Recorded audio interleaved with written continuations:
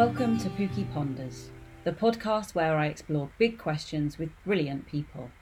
I'm Dr. Pookie Knightsmith and I'm your host. Today I'm in conversation with Rachel Morris MBE, who is a British Paralympic sportswoman who's won Paralympic gold medals in both cycling and rowing. She originally dreamed of running in the Olympics, but she lost both her legs to complex regional pain syndrome as a teenager. In addition to her sporting prowess, Rachel also works with children with special educational needs and disabilities, inspiring them and empowering them to see strength as well as challenge in their lives. She's an all-round brilliant person who also happens to be my very good friend, so I was super excited to invite her onto the podcast. In today's episode, I posed the question, what do people see first, your Paralympic goals or your disability?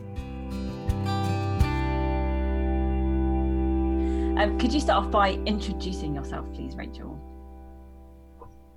Hello. Hi, I'm Rachel, and I am a Paralympic champion in two sports, in rowing and cycling, and I do lots of other different things tying in sports, and now being an athlete still and looking towards the future when I retire and go into a new phase of my life. And the question that I kind of suggested for today's episode was, when people see you, do they first see your Paralympic gold or your disability? And I kind of, first of all, I wondered what you thought about that as a question. I was really interested, actually, that's where you started from in lots of ways. I think it came in my head as soon as I started thinking about it, because it's something in some ways that comes up quite often, but without being asked as a direct question, and it's something that I struggle with a lot in some ways. Again, it's a very strange thing, and the world's since 2012 has changed massively in what and how it sees people with disability, and perhaps athletes, so Paralympic athletes.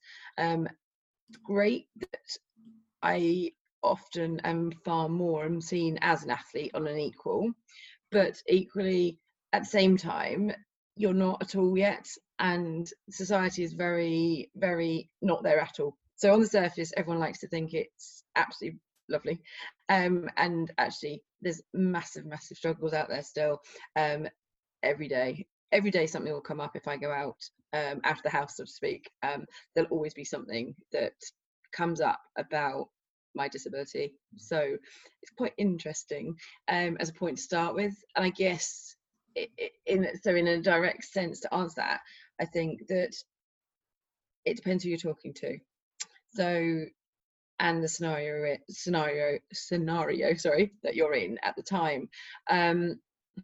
So some of the time it's absolutely, you are not an athlete, you are nothing other than a disabled person, and not even a person with a disability, you are just disability. And some people just cannot see past that still. And then other people are so excited about my sport and what I've done, and so it's really interesting that there just seems to be a big difference in sort of where we are. There's a huge spectrum of knowledge and understanding, and or lack of. There's a lot in there, isn't there? So in terms of, you said, every day your disability is something that kind of comes up if you kind of go out and try and do stuff. Can you just explain a little bit about what do you mean by that? What does that look like? So some of it's I still find really shocking, and I've been at the end of it for however many years, shocking. And I think looking at and watching new people coming in, I've got a friend who's become a wheelchair user, and is really starting to try sort of go into this world now, and I thought things were so much better, and actually a lot of the time they're not, and he's really struggling with that. So part of it's verbal, it is just the look that you get, and it'll either be patronising or it'll be pity. You're just going to get stared at because you're different. And then it's the other side of it is sort of the verbal side of things, of people actually being so abusive, rude, disgusting to you just because you've got a disability. And I guess Yeah. Wow.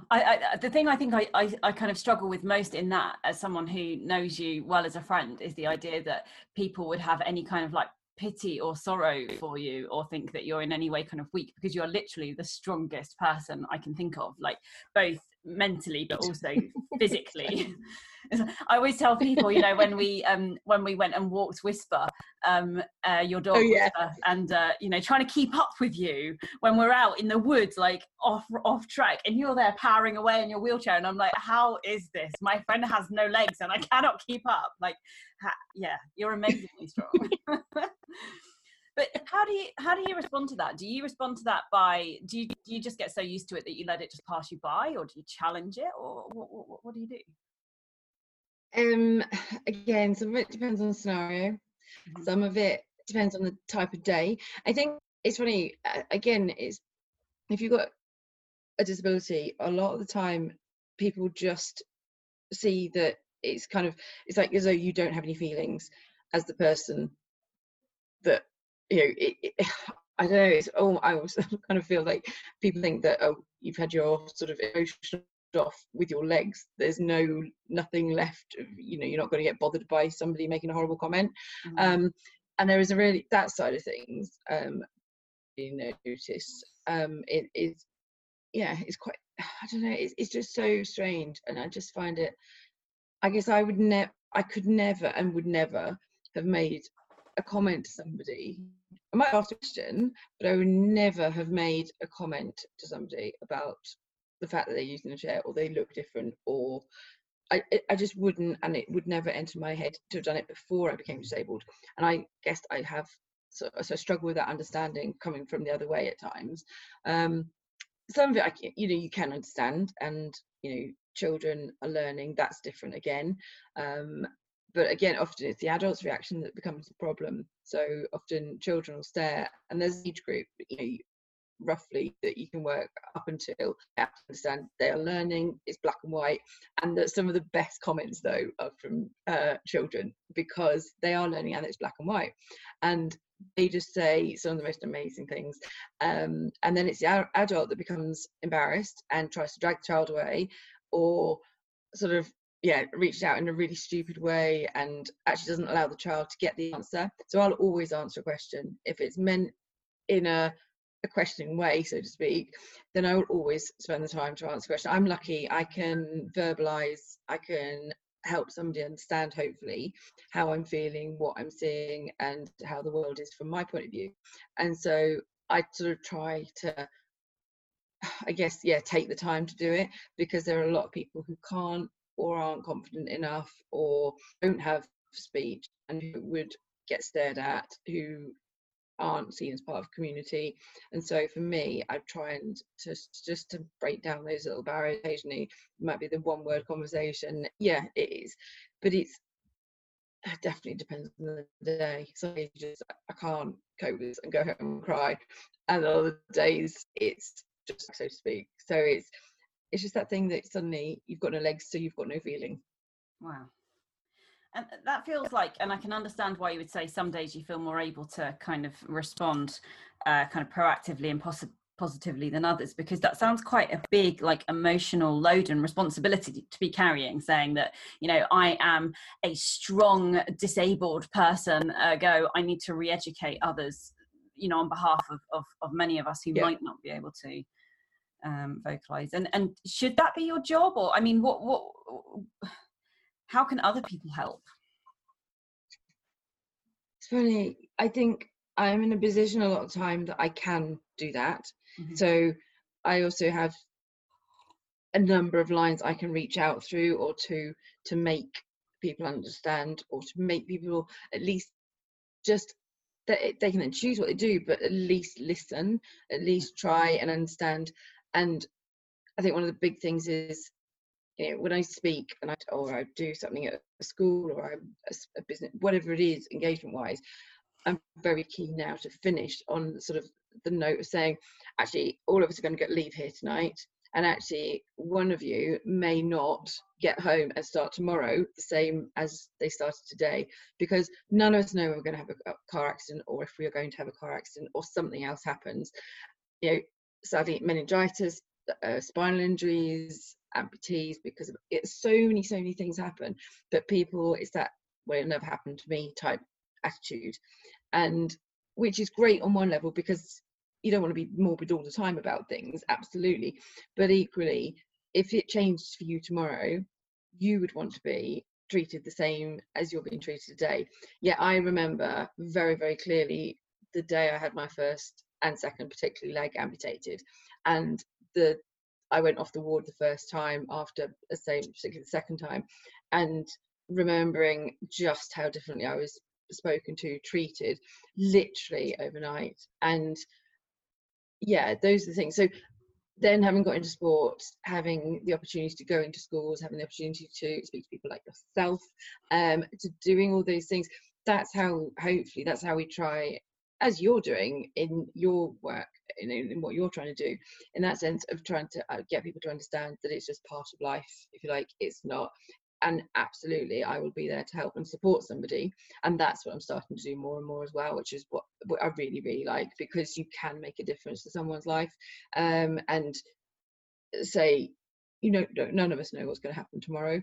And there's somebody who I used to row with at the moment who says his life turned upside down, but actually he is finding it very hard, but he's been really shocked by people's attitudes to him, and suddenly he's a chair user, and they've not seen him as he was before, as a multi-Olympic medalist, and suddenly it's very different world. That's really hard. Do you think that you get a different viewpoint on this because you used to be, I'm rubbish at the terminology, able-bodied? Don't worry Now about it. When you had legs and then you didn't have legs, do you think that that means that you view your disability kind of differently because you know how you were treated before versus now? Or yes, I do massively so. I've got a friend who was born with hers and her disability, and is physically very disabled, but phenomenal strength of character and what she's done. But she finds, and we've had the discussion between us a number of times over that, because yes, she does see things differently because she's never had the chance, I guess, to be treated as able-bodied. yeah. And so between us, we really notice some of those things, and the way that people are with people, any person with a disability, any person with anything that is remotely different, as hidden disabilities, exactly, it's the same thing. People treat you in different ways, and actually sometimes it's harder, I think, with hidden disabilities, because people just think they like that your normal thing, so that you look normal, and so how can you have anything that's different? How is there a challenge? Like, because you just look normal, like, what's wrong? And so there is that side of things that is also very difficult and very different, I've noticed. And then schools and children I'm working with more and more is just sort of being aware of that side of things, the hidden side of it, and getting people to understand that actually they can have a really positive effect on somebody, but they can also have a profoundly negative effect on somebody just by the way they react to them the first time they see them.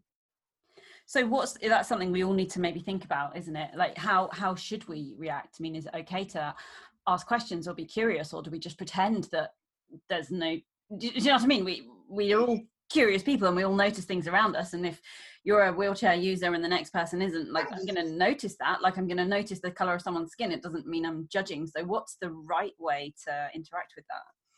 Yeah, I think you're so right on that.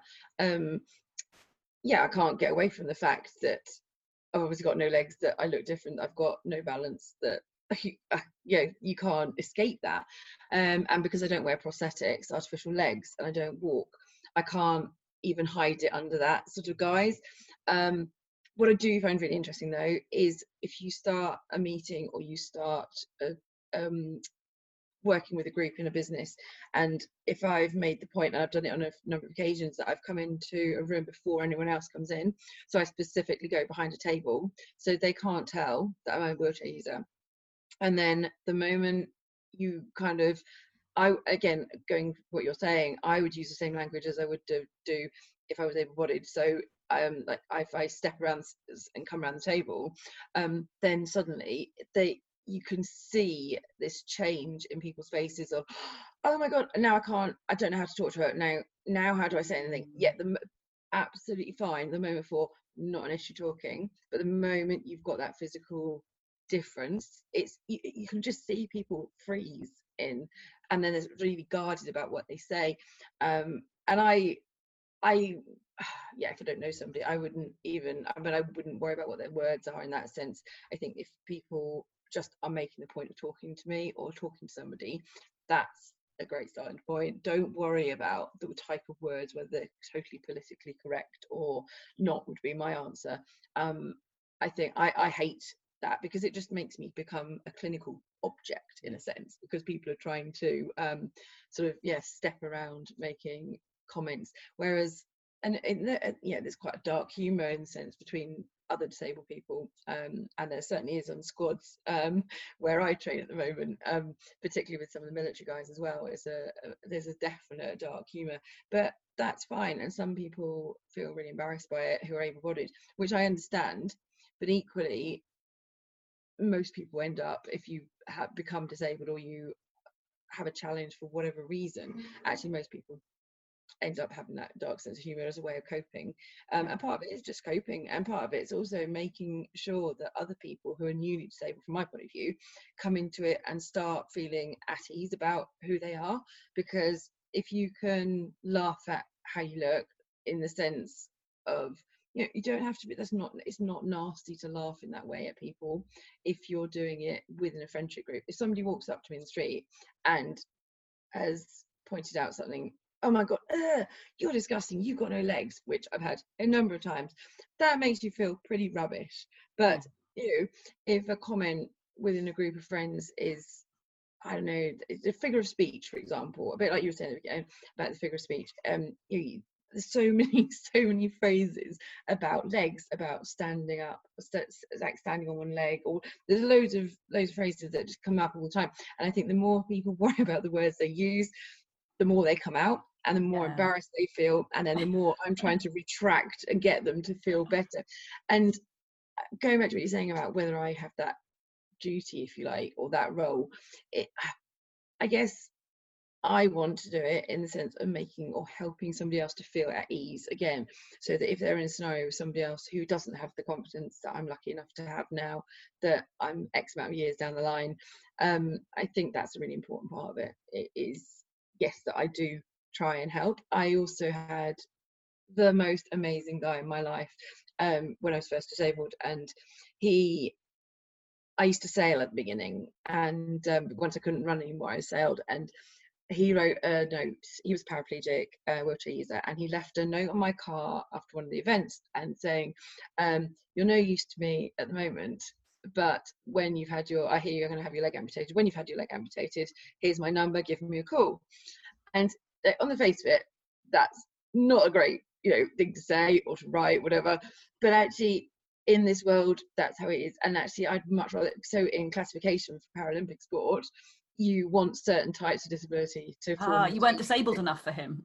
Exactly, I wasn't. However, once I'd had both legs amputated, I was really useful to him, and then we went on to win the World Championships. So actually, extreme measures, right? Extreme measures, Absolutely extreme. Wouldn't recommend. Yeah. Oh, that's really. Oh, I love that though.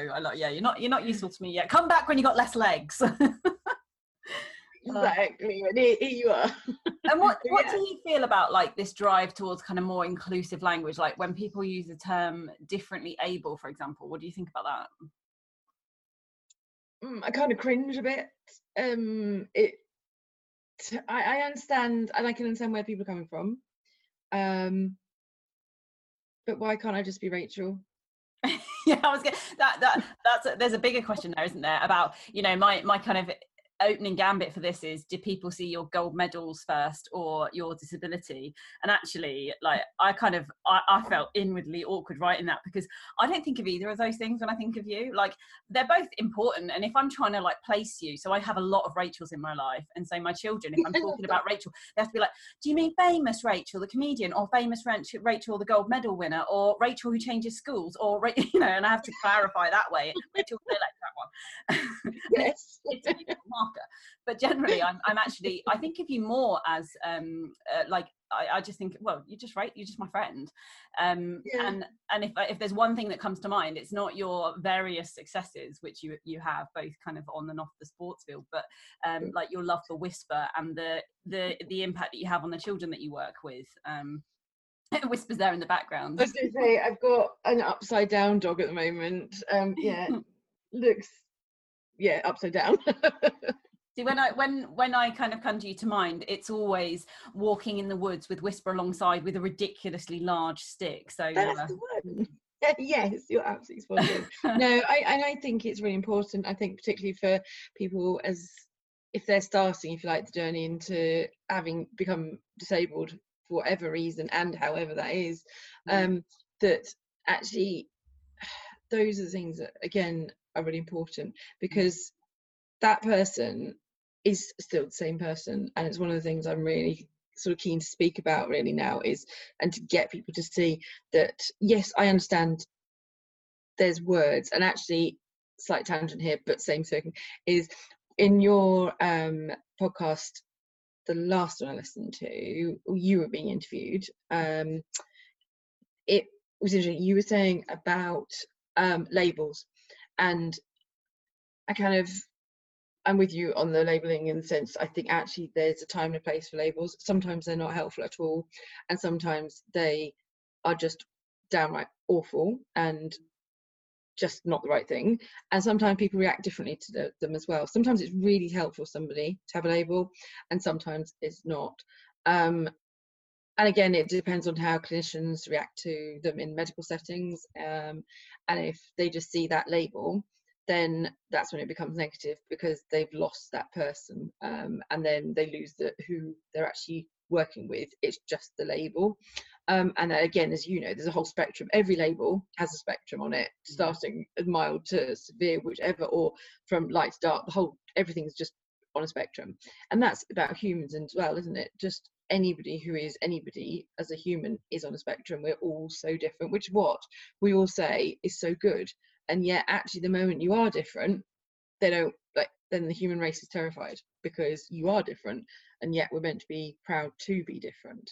And so I think it's so differently able, I would go, actually it's differently different, because that's the things that people don't like, is the differently different bit. They can't do that bit. So I kind of cringe at some of the sort of ones that are meant to be politically correct that are coming out. I personally don't think they're particularly helpful, and I think all you're doing is putting another label on exactly the same thing. And it might, not sure, but it, say, I know everyone, you need to have labels for certain things and for understanding as well, but we also need to work with children, young people, adults who are given labels. So one of the things I would love to be able to do is to work then with, pick up labels in how you actually use that in a positive way. So the amount of people that get told they have a particularly mental health issue and then are labelled as, so you then get, particularly some of the special needs children that I'm working with and have the amazing pleasure of working with, because it's absolutely brilliant, but they often react negatively to it, particularly girls are diagnosed with autistic around 13, 14, which is the age where they often slip through the net as well. They don't get that diagnosis, and at the moment, if you do get it, they hate it so much, and they don't know where they sit then. So they're struggling with their identity anyway, as you are as a teenager, for just anyway. But a lot of the girls really struggle with that as a diagnosis, and so it's about, from my point of view, I would love to work with people to try, the clinicians and then the clients, patients, however you sort that person, again, a label. But working with that person, you have to identify people, but to get people to see that actually you can use it in a positive way. So don't let it be negative.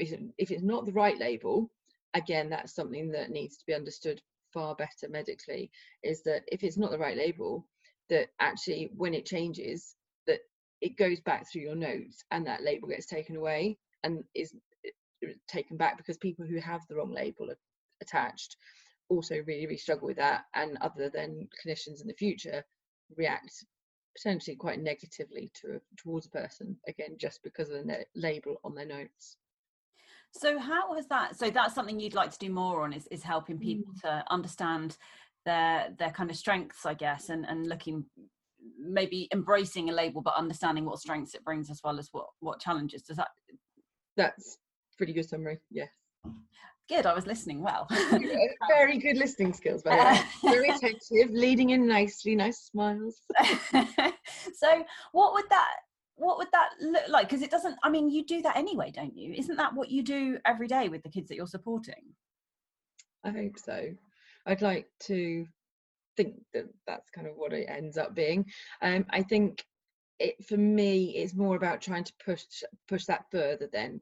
Okay. So trying to put it in a way that we can use it in a far greater way, so that it's not just that group. It becomes how clinicians see that label and what they do with it at the time. So the fact that child should then, or young person, a bit like somebody who's been diagnosed with MS, multiple sclerosis, or something like that, in my way of thinking, I'm working with some people with MS at the moment, and that's why that come to my head, but to try and understand that yes, it's a label that's very negative in some ways, and people have this immediate fear, obviously, of, it's like being diagnosed with cancer. You have that absolute fear of what that label actually means.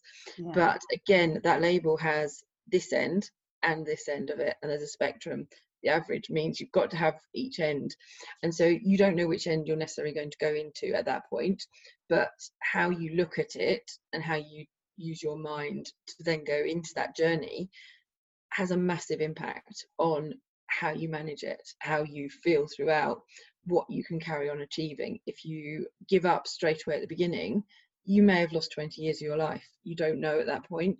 And so being positive about learning how to manage it. And again, it is about learning to manage that label, really. And if you give people support at the beginning, that I'm beginning to notice a massive difference in a group of people that I'm working with than the people that aren't having that support at that point.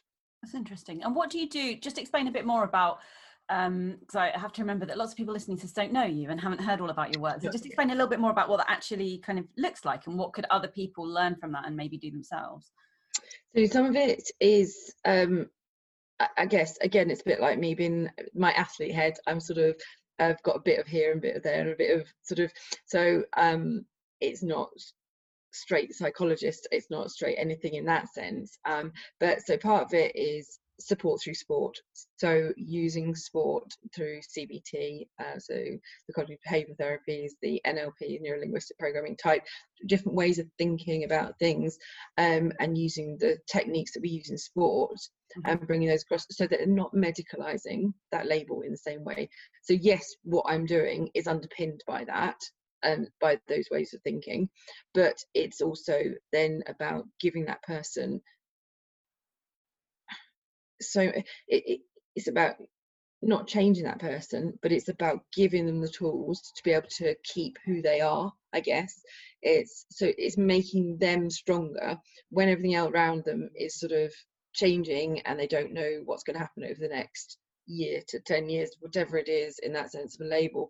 And for the special needs children, the rest is about giving them the toolkit to be able to cope with scenarios that they're going to find harder than perhaps their able-bodied compatriot in the classroom, or the person who's just been diagnosed with MS at 40, who suddenly thinks that they're going to be in a wheelchair tomorrow and their life's over. and yes, it is, and yes, you go through a phase of grieving, if you like, and I think you do as an amputee for your legs. Actually, there's a whole process that we do go through as humans, but equally there's a whole load of things that we can do, especially as an athlete. I've learned that I think are really, really valuable in the medical world and across into the mental health side of things, that there are so many things that we can do to help how you think. And I guess that's a big part of where I'm coming from. So again, that MS side of things, using sport to keep you fitter for longer, to keep you as strong as possible, all of these things make so much difference to how you think about things as well. And then the special needs children, so SEND, special educational needs and disability, the children that are, some of them have been through trauma, some of it's that they have had eating disorders, some of it at early ages, some of them there's a whole complex reasons that they're at this particular school, or that I end up working with them through other schools. And then the ones with disability, they might not have anything as a label other than the physical disability side of things, but it's about teaching them, as a 10-year-old girl at the moment, teaching her how to push her chair better, how to become independent in her chair, and how to use a sports chair, but so that she can transfer into it herself. She's paraplegic, so her legs don't work, and she doesn't have a lot of core, so it's about teaching her how to do those things that give her the independence now. So a lot of it's been shown that if you teach children from 8, 9 to have those independent skills, particularly as wheelchair users, then they will go on to be independent where they can. And also, if you don't get a child independent as a chair user, or with mobility issues from the age of 16, so once they leave school, then they're not going to become independent. So we've only got a few really short years really to get these kids, so they are that strong, that they are seeing why it's so important, and that actually they can do it, because so often they get told they can't do it, and actually they really can. You bucked that trend though, right? Because you lost your legs later, didn't you? And you are like remarkably, like I love, and that's the thing, going back to that conversation about like staring and looking, but every time I'm with you, I'm just amazed constantly by you and how you kind of move around and do everything. And that sounds really condescending, but it's not. It's just I marvel at your body and how strong it is and the things that you're able to do. And yeah, but you learnt later, right? Because you were able-bodied when you were a kid.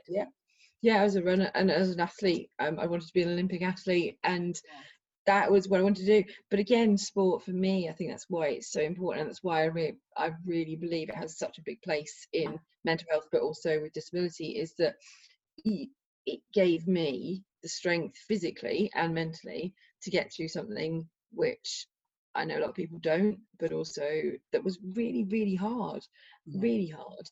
And sport has had massive negative impacts on my life as well at times, but also incredibly, incredibly positive things. And so again, life's a bit of that balance, isn't it, really? You get the good about every cloud has a silver lining, cliche, but one of the biggest things I live by, I think, is definitely that saying. And you've been remarkable in that, and maybe, I don't know, maybe other Paralympians have done this too, but you've just kind of shifted from one sport to another when your ability to continue with particular sports has shifted and changed as your disabilities sort of changed over time. So I know, obviously you used to row, didn't you? And and now, because of the issues that you've had since with your shoulders, then you've a whole array of different sports you're trying out right now. I'd just be interested to explore that a little bit, like what enables you to just move on like that, and is that typical? Or it's not typical yet. I'm certainly have a label of atypical on that one. I think a little bit different on that one.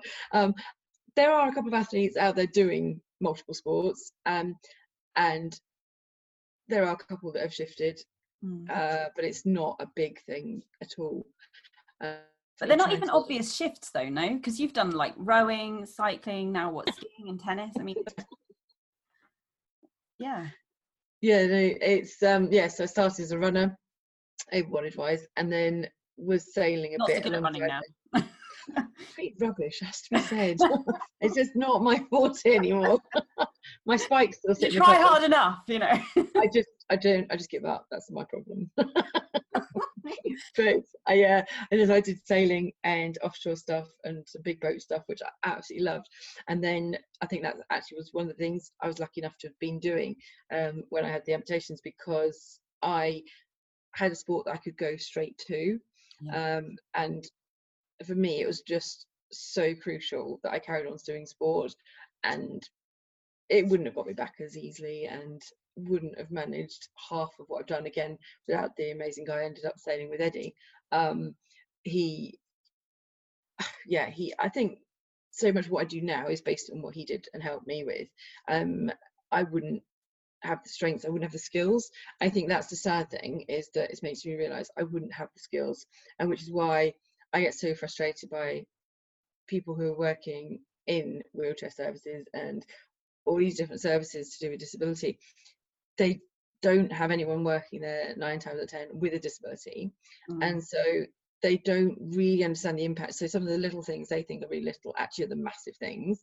And if they're just I know everyone's stretched, everyone's financially stretched, all these, that's not what I'm sort of talking about in that sense.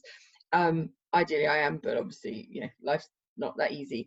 But it is just about how you deal with those people, how you talk to that person the first time they come in to get measured for a chair, the fact that actually you should be picking up that they're not doing this, they're not able to get out of the house, they don't know how to get out of their car into their chair and back, and vice versa, they don't know how to put their chair in the car. I'm picking up people who are my age, so old in my eyes, but relatively young still, I think, hopefully at 40. But they don't have the skills to be independent, and yet they are perfectly able to be independent. And if you go through spinal unit, you generally pick up those skills, but because that's part of the program. But if you don't go through that and you become an amputee but a chair user, I would still be sat in one of the old granny wheelchairs, not even able to push myself because I can't even sit upright in them. And yet my life would just be wasted, and I could just sit at home. And I've a number of people I've kind of come across now who are just doing that at our age, sitting at home doing nothing, because they either don't have the right equipment, they don't have the right chair, they don't know how to use their chair, they don't know they can drive, they don't know about hand controls, all these things. And then I think I'm so lucky. I go wild camping with Wisps, so Chocolate Labrador. I take my tent, I've got a rucksack that works on the back of my off-road chair, and I can manually push myself across Dartmoor to the middle of nowhere, or in Scotland, wherever, take Whisper, and we wild camp. Now most people think that's nuts, and that's fine, and most people wouldn't want to do it, that's also fine. But I did, and I was desperate to get back. And for me, that's part of who I am, is trying to escape from everybody. I love that. And again, it's about kit, it's about having those skills, and they're just so important. So that is what is so important. It sounds like that having good role models around you when you first were sort of transitioning to learning to kind of live differently was really important. And just I don't know, almost like people who just sort of sucked it up and got on with it, really, and made you realize that maybe you could too. Yeah, absolutely. I this guy Eddie, who he just had the biggest impact on my life, and everything I've done was since becoming a chair user is absolutely down to him. And then so like him and I were together 10 years, and then unfortunately in 2012 and so I sort of started realizing that at the beginning I felt like I was totally crushed and crumbled, and I didn't have the skills to manage. But actually he's taught me how to bash bearings out of my chair, I can mend spokes, I can do all these ridiculous things. And so people give me a call like, Rachel, can you do this, or can I do that? And so I'm just putting some videos together at the moment, actually, on just really short ones on how to manage to look after your chair and things like that, because people don't know. And if you don't, you can't do it. That's fine. Wheelchair service will ring if you get a puncture. You can ring and they'll come out and mend them. But they might not come out for 3 days. Now, if I'm in the middle of the woods, that's not a lot of use to me. So I really need to know how to mend my tire punctures and things. And as a cyclist, I have always done it anyway. But again, I'm just been helping somebody socially distanced to mend their tires because she'd gone over a nail and got it in her tire. And she didn't know what to do, didn't know how to mend it. And she'd taken it to a bike shop and they had said, oh no, we can't do wheelchair tires. I'm like, they're the same thing. You take them off the chair and then it's exactly the same. But apparently they couldn't do it because it was a wheelchair one, not a bike one. So I was like, okay. So I went and did it for her. I sat in her drive doing her tire. But it just made me realise, because she's like, well, how do you know? Why do you know? And I was thinking, well, it's because Ed. Like, that's why everything I do now, and that's what I want to base my future and what I give back and can do in all of those things that we've talked about is basically through Ed. Do you think he knew what a kind of inspiration he was to you in that way, or was he just one of those people that just did what he did and you just learnt from him? I think he, at the end, actually, just before he died, I think he really did realise what he'd done. And I think that was really lovely, and I'm really pleased that he did know. I think, he was a really funny guy. He's a bit older than me, and he was very bullshitty by nature. I think it's probably the only word. He used to get himself into so much trouble, and everyone would be like, Rachel, you're just not like him, you're a posh Surrey girl, and and he just used to be so funny. But he just cared. And I know he'd have done anything for me. And life would have been different, but equally he gave me everything that I needed in that time to then be able to go and carry on my life and be independent, despite not having him in it, which still hurts so much. But every time I get a puncture, or every time I do something and I'm out and I get a flat on my handbike or something and I'm out, I can mend it. And I always think of him, and it always just makes me realise, I'm really lucky. People look at me and go, how do you do it? I'm like, Ed. Oh, that's really that's really like, I don't have the right words really. It's really beautiful when you have those kinds of friends, and whatever it is exactly that they've done, but the fact that he's kind of always there with you is it's really nice. It gives you strength, I think, doesn't it? Yeah, there is a big thing behind it, I think. Definitely.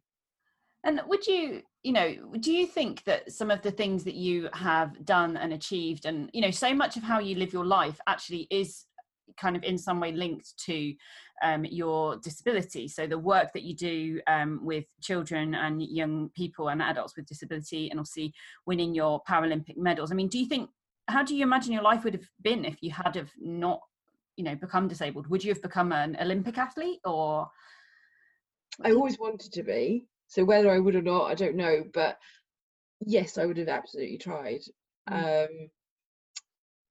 Doing nursing, I had a very different eye on my life, I guess. And it's that weird thing of, again, every cloud has a silver lining, of actually, yes, it's been pretty hard at times. Been some really hard years, particularly the first 10 years I was in that hospital. I was so ill on a number of occasions, as my legs got reinfected and that was horrible. But actually, again, some of the people I met through that time, like the physio, she was, oh my word, she was one of those amazing people. And I was in Bath a lot of the time originally when they were trying to fight to save my legs. And I was 17, I was away from home, hadn't lived away from home at that point at all.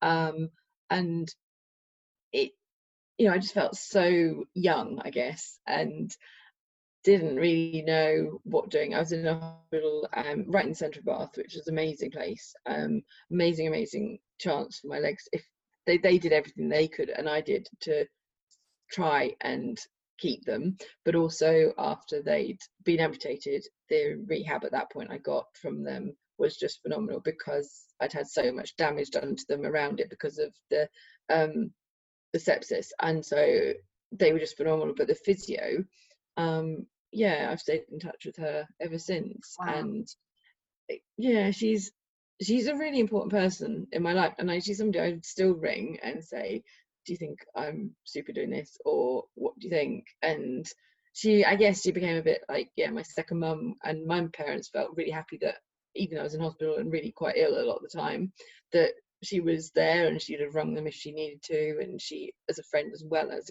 sort of clinically. So yeah, I think there's a number of friends I've got as well from that time that absolutely they're a massive part of my life. And so you do see things and you look at life differently, definitely. But we all look at things, don't we? In a sense, we all make memories, and those memories have an impact on things that we then do in the future, even subconsciously, even if we don't realize we're doing it. You know, we know what makes us feel happy, we know what makes us feel good, and if you're able to, you always, you know, you choose those things and you develop your life around that. But yeah, there's a number of people that I know, sadly, I mean desperately sadly, who are sat at home, who do nothing other than watch daytime television. And I just find it so tragic, because they are able to do things and yet they're not able to because they can't, and yet physically they could if they were taught skills and given the support mental health wise to be in a better place. So I think everyone, like becoming paralyzed, amputees, life-changing injuries, or sort of head injuries, all these things have a massive impact on how you live your life. But actually we still have a life and we can still live it, and it's just about remembering who you are, because again, I haven't changed. I might be slightly madder than I was before, but I'm not anymore. Totally, I'm still, I go back to what Zoe was saying at the beginning, I'm still Rachel. Yeah. And I used to love guides and did loads of camping when I was younger. I spent all my weekends out in field guide camping, loved it, had the most amazing time. And I've got friends from that still. My friends, my really good friends, are based from guides still. And yeah, I guess you know, I don't know, you just have amazing things that structure what you do going forwards. And again, guides sport were what got me through when I was 17 having my legs amputated. And they did, it was amazing. And now looking back on it a bit, hopefully slightly more wisely than I did initially, is that you can look back on those things and take the really good things, and that's where my hashtag support through sport is going to come from, is learning what, or taking what I learned and have used and putting that into medical contexts, into clinical settings, so that people can actually see. You don't have to be an elite athlete, you don't have to be super sporty, but actually the lessons that we can take from sport help people with the, you know, neurodiverse, physical, hidden, mental health, all of these challenges. There is so much. You know, just going for a walk really does help, and people think it's just too easy to make a difference, but actually it might be so hard for you to start doing that. But having that set up in place so that we as a country can support people when things happen like that, I think is what we need to be doing. So tell me about support through sport. You have a plan? I do, I hope, yes. So again, trying to get people to see the benefits of sport. And so again, kind of going from clinical settings and working, if you like, in a room, sitting down and making people, trying to make eye contact with them when that's the last thing they want to be doing, especially sort of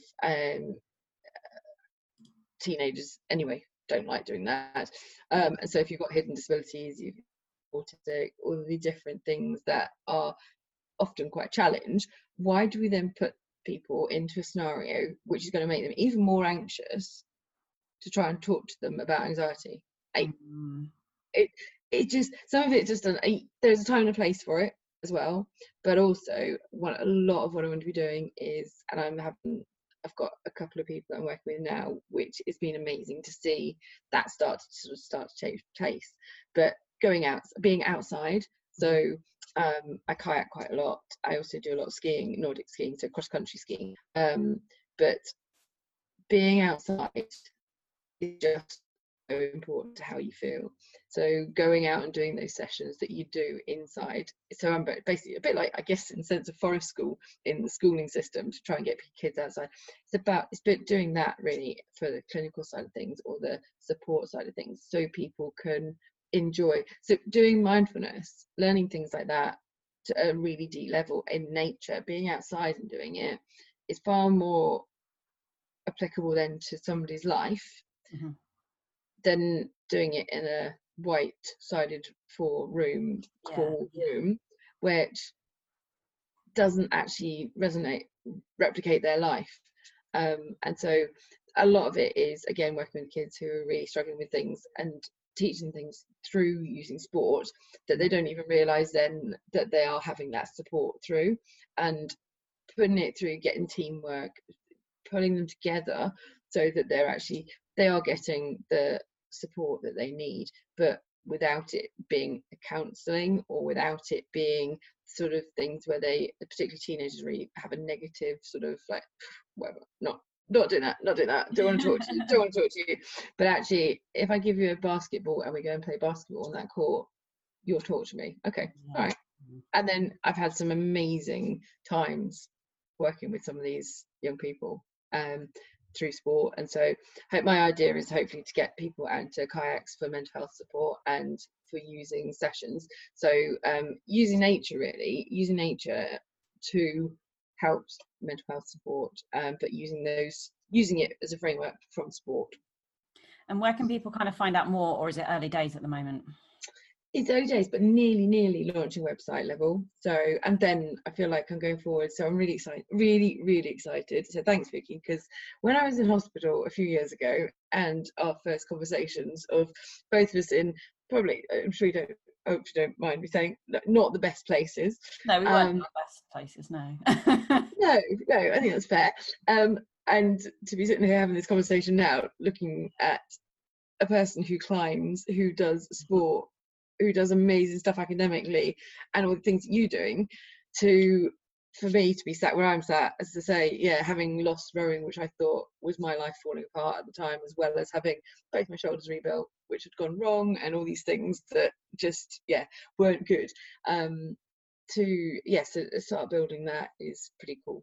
I'm really excited for you, and it's strange. It feels like a whole different person, and I mean, that was really tough times, like for both of us. But I remember for you, I mean, you were in hospital so long and you've lost all your independence, and it was really hard. And I did everything I could to try and be a friend to you in that time, but it's actually quite difficult, like, not, I mean, you didn't make it hard, but as in, you've got no legs and you've lost the use of your arms, and you can't do the things that normally keep you healthy and well, like, there's only so much that, like, hey, everything's going to be right, kind of, I think often we just sat together, didn't we, and just were like, well, this is shit.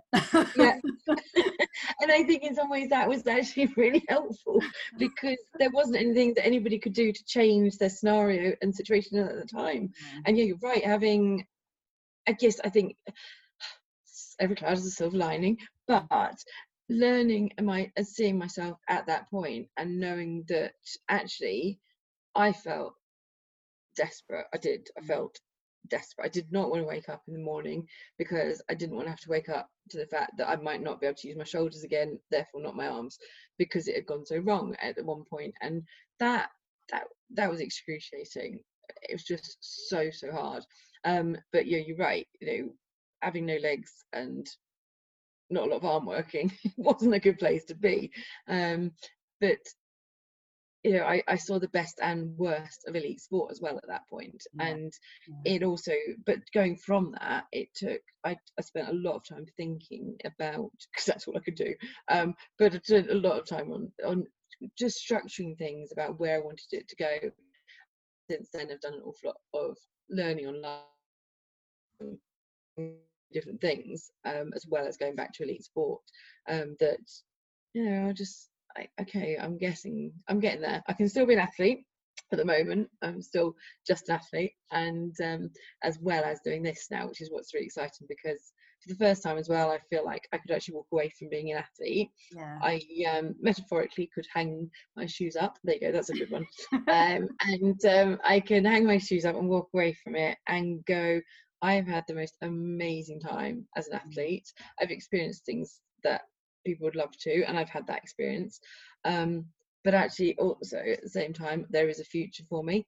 And it's very hard. A lot of athletes, it's a very known thing that athletes, really, a bit coming out of the military, people really struggle. They've lost their identity, labels, that thing of when there's a good one and a bad one. It's amazing having an elite athlete label, but then when that starts falling apart, or going maybe for injury, maybe you're just at the end of your program, there's time and place, and actually how you use that label again is one of those things that's really critical. Yeah. Wow, we went deep there. The moment, that was scary. No, it's all good. I've asked you all the questions, but there are some questions that came in. So let's do like quick fire questions on the questions. Yeah. So, okay. Have you had any experiences with doctors or hospital staff because of your disability? Any bad experiences with doctors or hospital staff because of your disability? And how could they accommodate for you better? That's a really, really interesting one. I've had, and it's always one of those really strange things when you think that medically I became an amputee, or through medical I became an amputee, and medically they can't cope with you. So I've had a lot of negative side of things. I come from a medical family. I was doing my nursing as well. My sister is an intensive care nurse. My dad was a consultant. My mum a physio. So I'm very medically familied, and it is very interesting because they will say as well they don't have the skills. If they were looking at somebody now, they see it very differently. My mum particularly is very much, well, I can see things completely differently, and the impact of that person. I think so much of it goes though to treat that person as you would want to be treated yourself. Yeah, that is the biggest thing to live by, full stop. But medically, don't see that person as a failure, because medically, it's funny, if you're ill or if you've had an amputation, that in lots of ways that's seen as a failure medically, because they're like, well, we can't get you better now, and that's what medicine's all about. In underneath it, it's a very simple view, but a lot of medics really struggle with it because we can't fix you. But it is so much, it's just about talking to the person, about not attaching that label and going, well, that's all you can do, and also don't use ward disabled toilets as broom cupboards. That doesn't go well with me. Sorry, I shouldn't laugh. That's terrible. Like, yeah. Wow. Yeah, you should, but yeah. Oh, gosh. Okay. So see the person. Look past the label. We've kind of maybe covered this a little bit, but your quick fire answer on, is the label of having a disability helpful? Yeah, we have kind of in some ways as well, but I get what you're saying. Yes and no, I think definitely. And again, it's how you use that and how you deliver that label initially is crucial and critical. That the medic, the nurse, whoever it is that delivers that initial label, can have an impact on that person for the rest of their life, on how they do it, and whether they almost write that person off at the beginning. Yeah. So it's a huge responsibility, actually. I think it does. I don't think people realise the responsibility they have as clinicians, whether that is mental or physical health. They do not understand what an impact they are going to have on that person. Yeah, we face this sort of similar thing with like autism. When I got my diagnosis of autism, and it feels like a life sentence when you first get it. You realise, well, I'm not getting better from that. And actually, I've come to understand that it's exactly like you said with everything else. Really, there are real strengths there too. But it's about having those role models, having people around you who do see the strengths as well as the challenges, and realizing that there totally is a future here. It's just a slightly different one. It is. And you can, use that label to make yourself work with what you've got, but to understand that, yes, I'm a wheelchair user, and, but I need to learn how to do it, so then I can live as full a life and do whatever I want, as I would have done if I was walking. Same for you with your diagnosis, because you've got it. Yes, okay, you're not going to get better as such for it, but you can make your life, as you've done, so much better by learning how to cope with it. And then your life so much easier, because you're so you need to build in like ramps and grab rails and I have to build in like rest and space away from people, it's totally different, but kind of, yeah, it's about accommodation really, isn't it? And yeah. Okay. It's just understanding who you are and what you need. Yeah, and I think being prepared to ask for help as well sometimes, isn't it? Which, yeah, I think is important. Okay, this I think is a really good one to end with. Okay. What advice would you give to young people who are ashamed of their disability or uncomfortable with it? I think it's such a big area, and such a massive thing I'd love to change overnight. But again, I think one of the things is getting people to understand, and that young person to understand what they can do to make sure. So, for example, if they're a wheelchair user, make sure they've got a bespoke chair, make sure they've got the right equipment that enables them, so the chair doesn't define them. So most wheelchair services, most services, most doctors don't have a clue about wheelchairs, and that's one of the biggest things that you can do for somebody who's a chair user, is make sure that they're in a chair that is built to them, for them, so that it's not about a granny chair with push handles that means someone's just going to move me out of the way when they don't want me in the So way. uncool, those granny chairs, because you can get really cool chairs, can't you? Is it with kids that do the neat chairs for? Yeah, they're one of them that does. Yes, there are a lot out there that do them, or they fund them with kids, and then yes, there are a lot of. We've got manufacturers in the UK who build bespoke chairs, who I would go to, and ultimately, if there's somebody out there, then please get in touch with me. I'm really happy to try and help you, either through Pookie or come to me on Twitter. But it's really crucial to get the right piece of kit so that they're happy with it, get the colour they want. All these things are really, really important for that person. And then, yeah, making sure they get the skills to teach, and as an able-bodied person, you're not, as a parent, you're not going to be able to teach them those skills because you don't know how to use the chair. So getting in touch with somebody, learning that actually asking for help for those things is where they need to, and teaching them that that's the right help to ask for, and for using things in the right way. It's also working within the class. So I go into schools where, for example, classes where there's a child who's become disabled, say for an accident. I've just been working in the school, one with a child who's now a chair user and one's with a child who's an amputee, and actually the amputee is just about teaching them that don't take his leg, really.